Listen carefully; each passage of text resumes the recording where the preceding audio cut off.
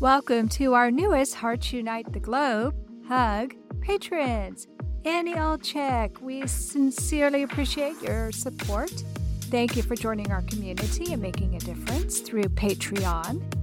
Judy Miller, thank you for being our first Buzzsprout supporter for Bereaved But Still Me. Buzzsprout started a new program where you can actually support the podcast of your choice.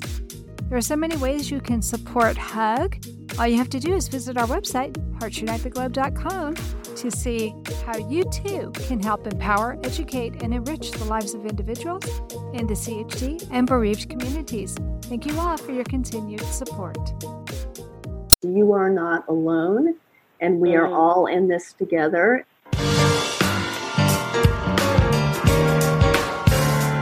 Welcome to Heart to Heart with Anna. I am Anna Jaworski and the host of your program.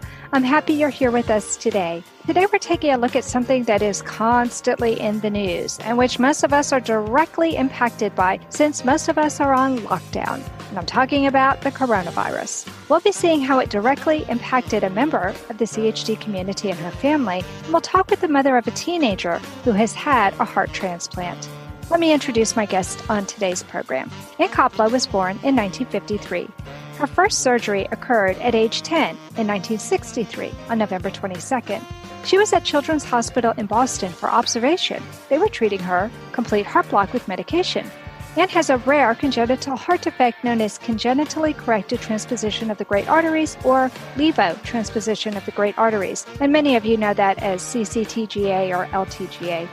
Currently, Ann is a group therapist at Beth Israel Deaconess Medical Center doing virtual or remote groups during a coronavirus pandemic in Boston. Ann is also the president of the Northeastern Society for Group Psychotherapy.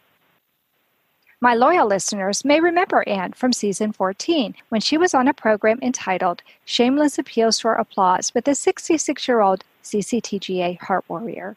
And we also have Valerie Guerin on our program. Valerie is the mother to 3 children. 2 of Valerie's children are heart healthy, but like me, she's a heart mom. Her daughter Cora was born with hypoplastic left heart syndrome. Cora received a heart transplant 3 years ago. Valerie is a recreational aide in Riverbend Senior Center and a substitute for Region 15. She's also a Girl Scout troop leader for both of her daughters' groups. We'll start today's episode by interviewing Ann, and in segment 2, we'll talk to Valerie. In the final segment, we'll all be in the studio together to discuss what living in the age of coronavirus means to the CHD community. Welcome back to Heart with Anna. Ann. Hi, Anna. I'm glad to be back. And my previous appearance, we called it Shameless Appeals for Applause. And I'm going to be appealing for applause, too, as you'll see in my story. That's what I love about you, Ann. You are not afraid of applause. That's right. I am glad to see that. And we need some applause right now. I think we need everything and anything positive we can possibly get our hands on, don't you? I agree. Yes. Let's get started. I wanted to start with you because your doctors actually believe that you had the coronavirus. Can you talk to us about what your symptoms were and what happened? Yes, and this is how I'm going to make myself the hero of my own story. The first week in March, Anna, I was at a giant group therapy conference in New York City, and that was before everything changed. And we were aware of the coronavirus, and we were told to do things like wash our hands, not shake hands, and be careful. And I was very careful. I didn't touch any surfaces, but in retrospect, I just realized that coronavirus was right there with us the entire time. I was there with over 1,000 people from all over the world. From all over the world. We were in rooms together, very close to each other. It was a dance. So I came home on March 7th, and my roommate at the conference had symptoms of a cold. And I was like, uh-oh. And then Monday, when I was supposed to go into work, I noticed that I was running a slight fever, and I never run fevers. And as a matter of fact, whenever I run a fever, I get tested for endocarditis because I've had it 3 times. Yeah. Yeah. So I immediately called my manager, I called my doctors, I explained what was going on, and I called employee health. And amazingly, employee health said, nope, that's not really a fever. We're clearing you to come back into work. And I thought, that's ridiculous, considering where I just came from. Mm-hmm. So my doctor said, if you run any fevers over 100.3, come into the hospital, and this is Tufts Medical Center, and we will test you for the coronavirus. So sure enough, 5:30 that evening, I ran a fever. I came into Tufts. They isolated me. They tested me for everything, including endocarditis and flu. They took swabs to test me for the coronavirus, but unfortunately, the Department of Public Health said, nope, we don't have any test kits. So they did. Oh, no. Oh, yes. That's the way it was. So they kept me overnight because they were a little concerned about my oxygen levels. And it was very terrifying because all the people that came in were totally suited. But then they decided, oh, you probably don't have it. And they let me go home. But my husband and I decided and were advised to self-quarantine. In the meantime, I was getting reports from people who had been to this conference. And my roommate got tested, and she was positive. Oh, no. And there were so many people who were at that conference that were testing positive that there were actually articles about that conference in the New York Times and the Washington Post. Wow. So we pretty much knew that I had it. And right. I ran fevers. Some of them were quite high for a week. And then everyone was nervous because the second week is supposed to be when the lung issues kick in. Right. And because I'm in both risk categories, I'm now 67, and I also have CCTGA. Everybody was very nervous. However, I never had any shortness of breath and any lung problems at all. I had a dry cough, but it resolved. And after 2 weeks of symptoms, I was fine. Wow. I can imagine that everyone in your family was terrified for you, especially your husband. Yes, we didn't really do what you're supposed to do when I first came home because we had no idea. So we've been assuming that he had it also. He is one of the 25% of people who have no symptoms at all. Oh, my goodness. Okay, so that's good. So you were running fever. You had the dry cough. Your husband was right there with you in the same house, experiencing no symptoms whatsoever. That's right. Well, that's a blessing. It is. I think we would feel a lot better if we could take the test, which I think is coming, where they test for the antibodies. Because the reality is, if we test positive for the antibodies, we are immune. Right, right. Now, do we know if you're immune, if that also prevents you from being a spreader? Immunity is one thing. You're not a spreader if you don't actively have the virus, right? Yeah, right. Okay, so my primary care physician told me that we were free to leave the house after it was something like 2 weeks without symptoms, no cough, no fevers for many days. And because, here's another shameless appeal for applause, I don't want to infect anyone, I waited several days longer before I went out. And I am continuing to wear masks because I don't want to infect anyone. Texas Heart Institute were offering us a mechanical heart, and he said, no, Dad, I've had enough. Give it to someone who's worthy. My father promised me a golden dress to twirl in. He held my hand and asked me where I wanted to go. Whatever strife or conflict that we experienced in our long career together was always healed by humor. Heart to Heart with Michael. Please join us every Thursday at noon Eastern as we talk with people from around the world who have experienced those most difficult moments. This content is not intended to be a substitute for professional medical advice, diagnosis, or treatment. The opinions expressed in the podcast are not those of Hearts Unite the Globe, but of the hosts and guests, and are intended to spark discussion about issues pertaining to congenital heart disease or bereavement. You are listening to Heart with Anna. If you have a question or comment that you would like addressed on our show, please send an email to Anna Jaworski at anna@hearttoheartwithanna.com. That's anna@hearttoheartwithanna.com. Now, back to Heart with Anna. Before the break, we were talking with Ann Koplow about her experience with the coronavirus. Now we're going to talk with Valerie Guerin. Valerie, you live in Connecticut, which is very close to New York City, where the coronavirus seems to have simply overtaken the entire city. And your daughter, Cora, has had a heart transplant. Many people feel she is at an even greater risk of contracting the virus and having problems than others. However, you and I were talking before the show, and there might actually be some science that might contradict those beliefs. So can you tell me what you learned when you talked to Cora's nurse? It's interesting because normally when I talk to Cora's medical staff, I type everything out because I know that I'm distracted and there's things I won't remember or I might need to go back and repeat something. I was so busy monitoring the kids with their homeschooling that I didn't take it in as well as I'd like. And I did admit that at the time. I said, basically my takeaway was Cora's in a unique position because they're not finding many concerns with transplant kids.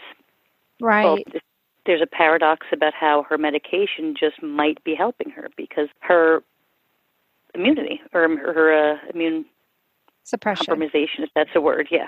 Yeah. Sorry. Yeah, that's exactly what I heard. In fact, it's so interesting. A friend of mine had a cousin who was on the cruise. Remember this last month, or maybe it was even 2 months ago? There was that cruise ship that had to dock, and they were taking people off with the coronavirus. Well, my friend's cousin was one of them, and she and her husband were on the cruise together. The husband is a liver transplant survivor, and the wife is the one who had the symptoms. She had the fever. She was hospitalized. Both of them tested positive for coronavirus, but even though the gentleman was a transplant survivor, he didn't have any symptoms. He's like Ann's husband, one of those 25% that was symptom-free. Right.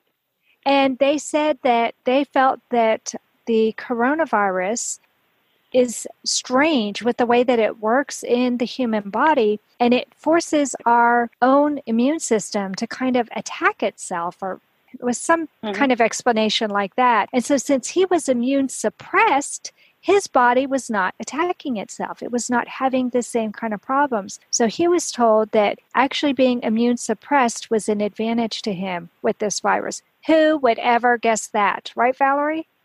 It was our dinner conversation that night because I asked my son, do you see much difference because we've always been careful before? And his comment was, no, you just yell more because I'm worried about hygiene. But now we were able to say, okay, Cora, now you have to be careful because you don't want to make your siblings sick. Right, exactly. Right. So just because they're not showing symptoms doesn't mean that they don't have it, doesn't mean that they can't pass it on to somebody. So that's pretty darn scary, but who would expect that somebody who's on immunosuppressant drugs might actually be at an advantage in this horrible coronavirus environment? It was good news when she told me that because I know that Cora was particularly worried. Of course. But even before the quarantine, she was worried?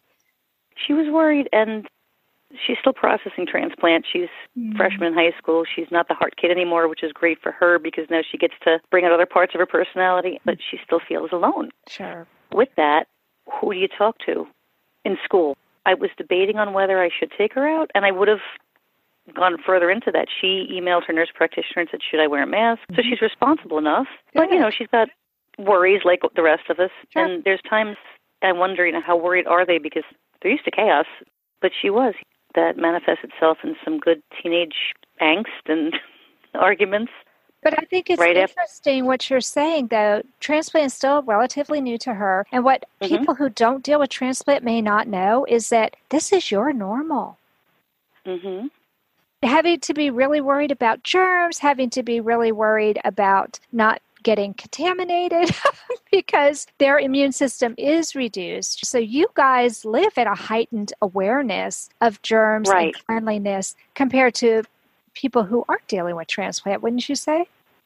It's interesting because I think I shared with you at one point, there was a heart mom on Facebook. I haven't been in the heart community as much since transplant because I'm still trying to open mail and figure out who I am.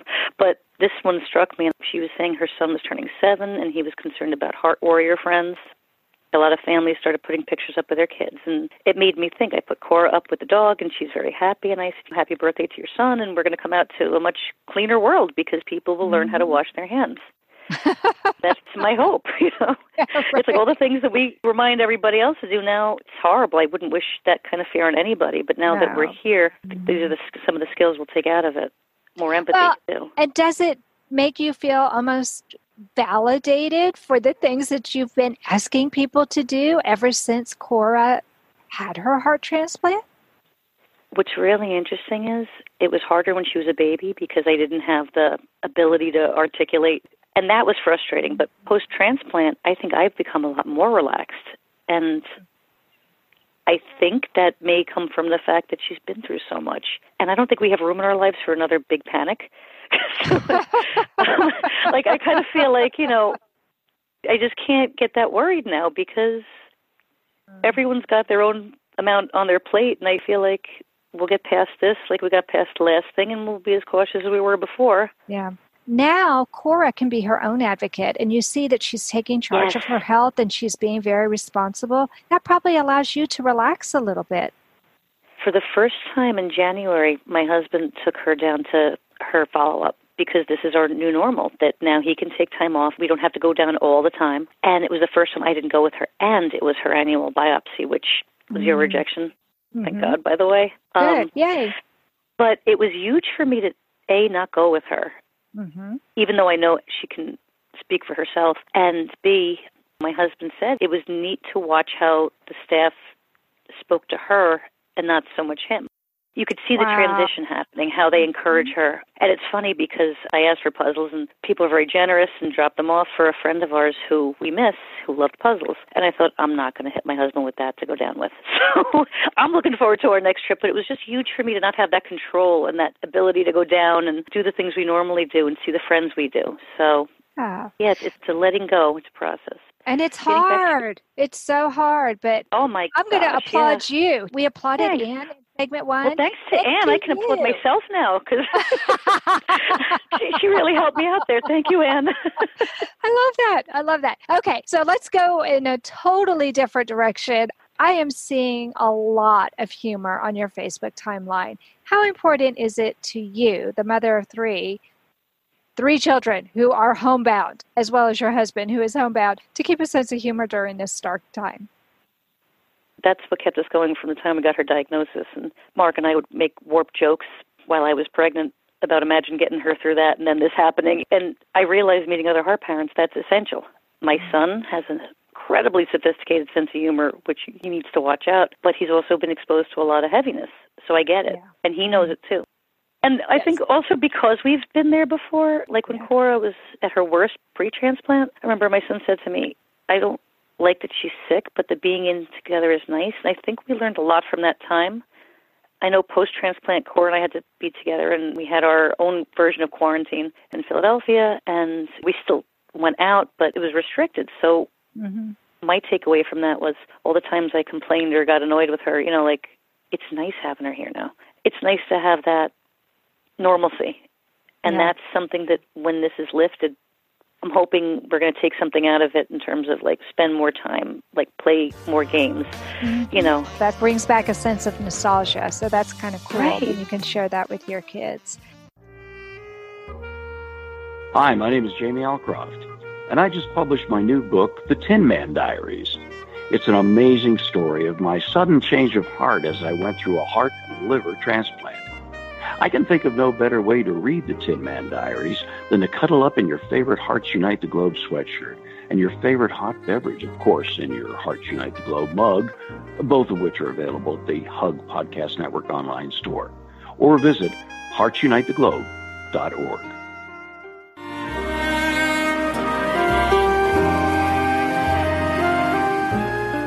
Home Tonight Forever by the Baby Blue Sound Collective. I think what I love so much about this CD is that some of the songs were inspired by the patients. Many listeners will understand many of the different songs and what they've been inspired by. Our new album will be available on iTunes, Amazon.com, Spotify. I love the fact that the proceeds from this CD are actually going to help those with congenital heart defects. Enjoy the music. Home Tonight Forever.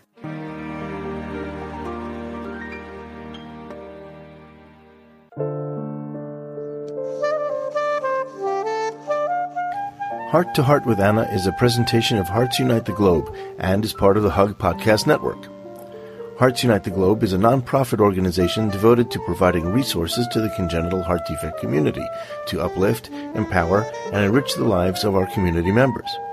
If you would like access to free resources pertaining to the CHD community, please visit our website at www.congenitalheartdefects.com for information about CHD, the hospitals that treat children with CHD, summer camps for CHD survivors, and much, much more.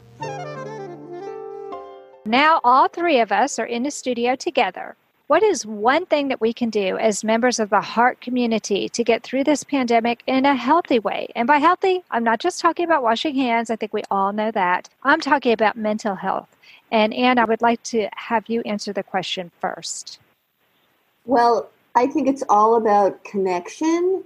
And I'm a group therapist, and I'm doing all these remote groups 5 times every week. I do groups called Coping and Healing. I have more people in my groups than ever before.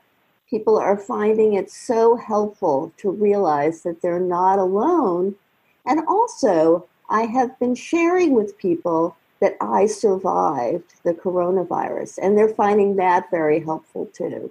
So I would say connecting with people. I leave room for everybody's feelings. People cry, they laugh, they're anxious, they're worried, but we also talk about coping strategies. So I think accepting all your feelings and other people's feelings is hugely important during these really challenging times. That is perfect. I love that advice. Okay, Valerie, what about you? You're dealing with young children at home. Well, teenager and young children. So that's really tough. How can we stay healthy? Well, first I want to get Anne's information so we can get on her group therapy, especially begin our distance learning again.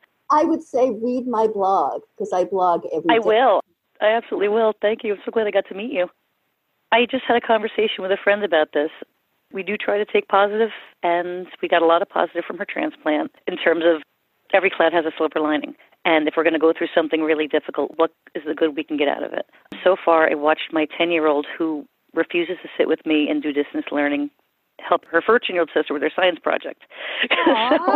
It made me realize, but that's it. I've come to learn, and this is especially the positive I got from all CORE's experiences, was if you're going to go through something, what's the best way you can come out of it? You have to survive. So with that, it's, okay, guys, I'm in my pajamas. I'm going to sleep some more. You know how to log in. And we're just all going easy on ourselves. We're very forgiving. We know that this is temporary. And don't get me wrong, the arguments are very creative and they're wonderful and they're interesting. And then we can laugh about them and say, wow, I didn't say that to you before. That's a new one. But the kids are big into meditation now. There's wonderful apps out there. We have our distance therapy, which is phenomenal. We're still using the resources we have. And I think for us, the fact that we don't have to be running around anywhere, it's okay. It's helping me regroup because I'm a co-leader for our Girl Scout troops, but by no means am I organized. So this is what I'm learning. I'm going to come out so different that no one will recognize me. Oh, my goodness.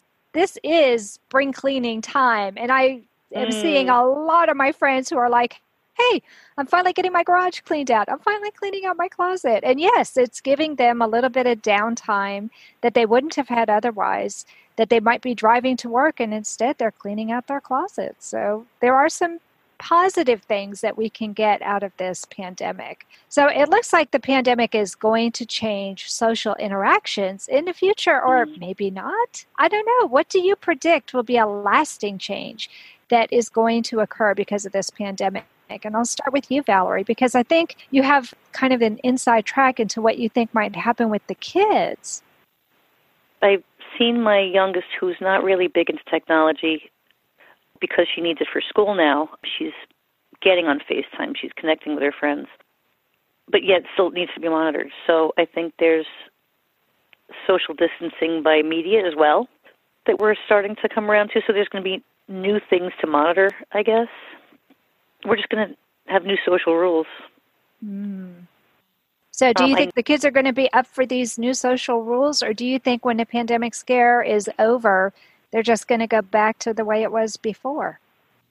I wonder, because it takes how many days to have a habit form, and I wonder if the fact that when we see people, like I'm a hugger, I have to belong to that group, those who do not hug now, I don't know. I think, especially for kids, there's going to be a lasting change, and I don't know how long that'll be. I think it depends on how long we're in quarantine.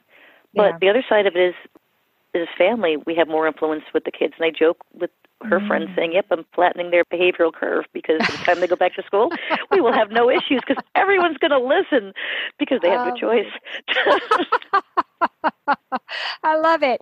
And what do you think is going to happen as far as possible changes in social interactions in the future when we're done with this horrible pandemic? Well, I'm a pretty optimistic person. I like to look for the silver lining. And my hope is that by experiencing this together, that this will help us connect on a global level rather than in a very sort of individual and separated level. And my hope is that this will help us save the planet. Oh, wow. Yeah. I love that. This will help us to save the planet. That would be really nice. It would be nice to think that something this horrible, where you're afraid that we're going to lose possibly hundreds of thousands of people, that in the end, we end up saving the planet somehow. It would give a purpose to the loss. And I think that's something that we search for, don't you, Anne? I do. We all search for meaning. And I honestly believe that there are some positive effects that are going to come out of these awful losses that we're facing right now. Yeah, I agree with you. I think we have to focus on those positives, because otherwise we'll just all fall apart in sadness. That's right. So we have to look for the silver lining, and I think there are some silver linings there. I'm amazed at how kind I'm seeing people behave to one another. Are you noticing that too, ladies? Yes, absolutely. Yes. Very much so. Yeah. And that's the way it should have always been. But do you remember times when you're in hospital, and this is what I've noticed, it's always been a different atmosphere, because there's that group empathy. But if you're there, there's a reason, and people say hi to you. And I'm seeing that now in the community as well. It's amazing. People offering each other, are you out of this? Do you need this? That's something I hope does stay. Yeah, and one thing, messages that I'm constantly giving to people in my groups is, you are not alone, and we are all in this together. And now more than ever, that's ringing true for people. Yes, absolutely. Absolutely. Wow. And I loved having you come back on the show. Thank you so much for talking about this really important topic and kind of being a voice of reason and calm in a sea of chaos and fear. I'm really happy to be here. And I think one of the reasons I'm calm is because I have the therapy of doing my groups 5 times every week. That's keeping me very sane. And it also keeps me sane to connect with the two of you. Aw, thank you. Oh my gosh, I've been applauding myself since I heard you talk. You're great. That's something I think that we lack, and I love that message. Thank you for sharing that.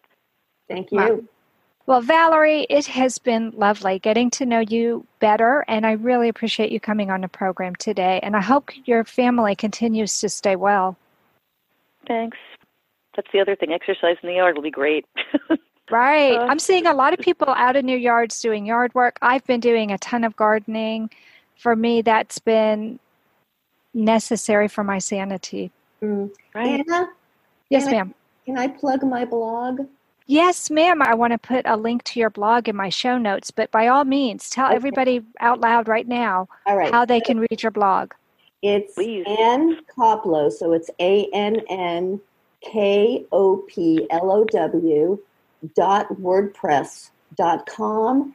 And the name of the blog is The Years of Living Non-Judgmentally, which I think is especially important now, because when we're under stress, we tend to get more judgmental of ourselves and others.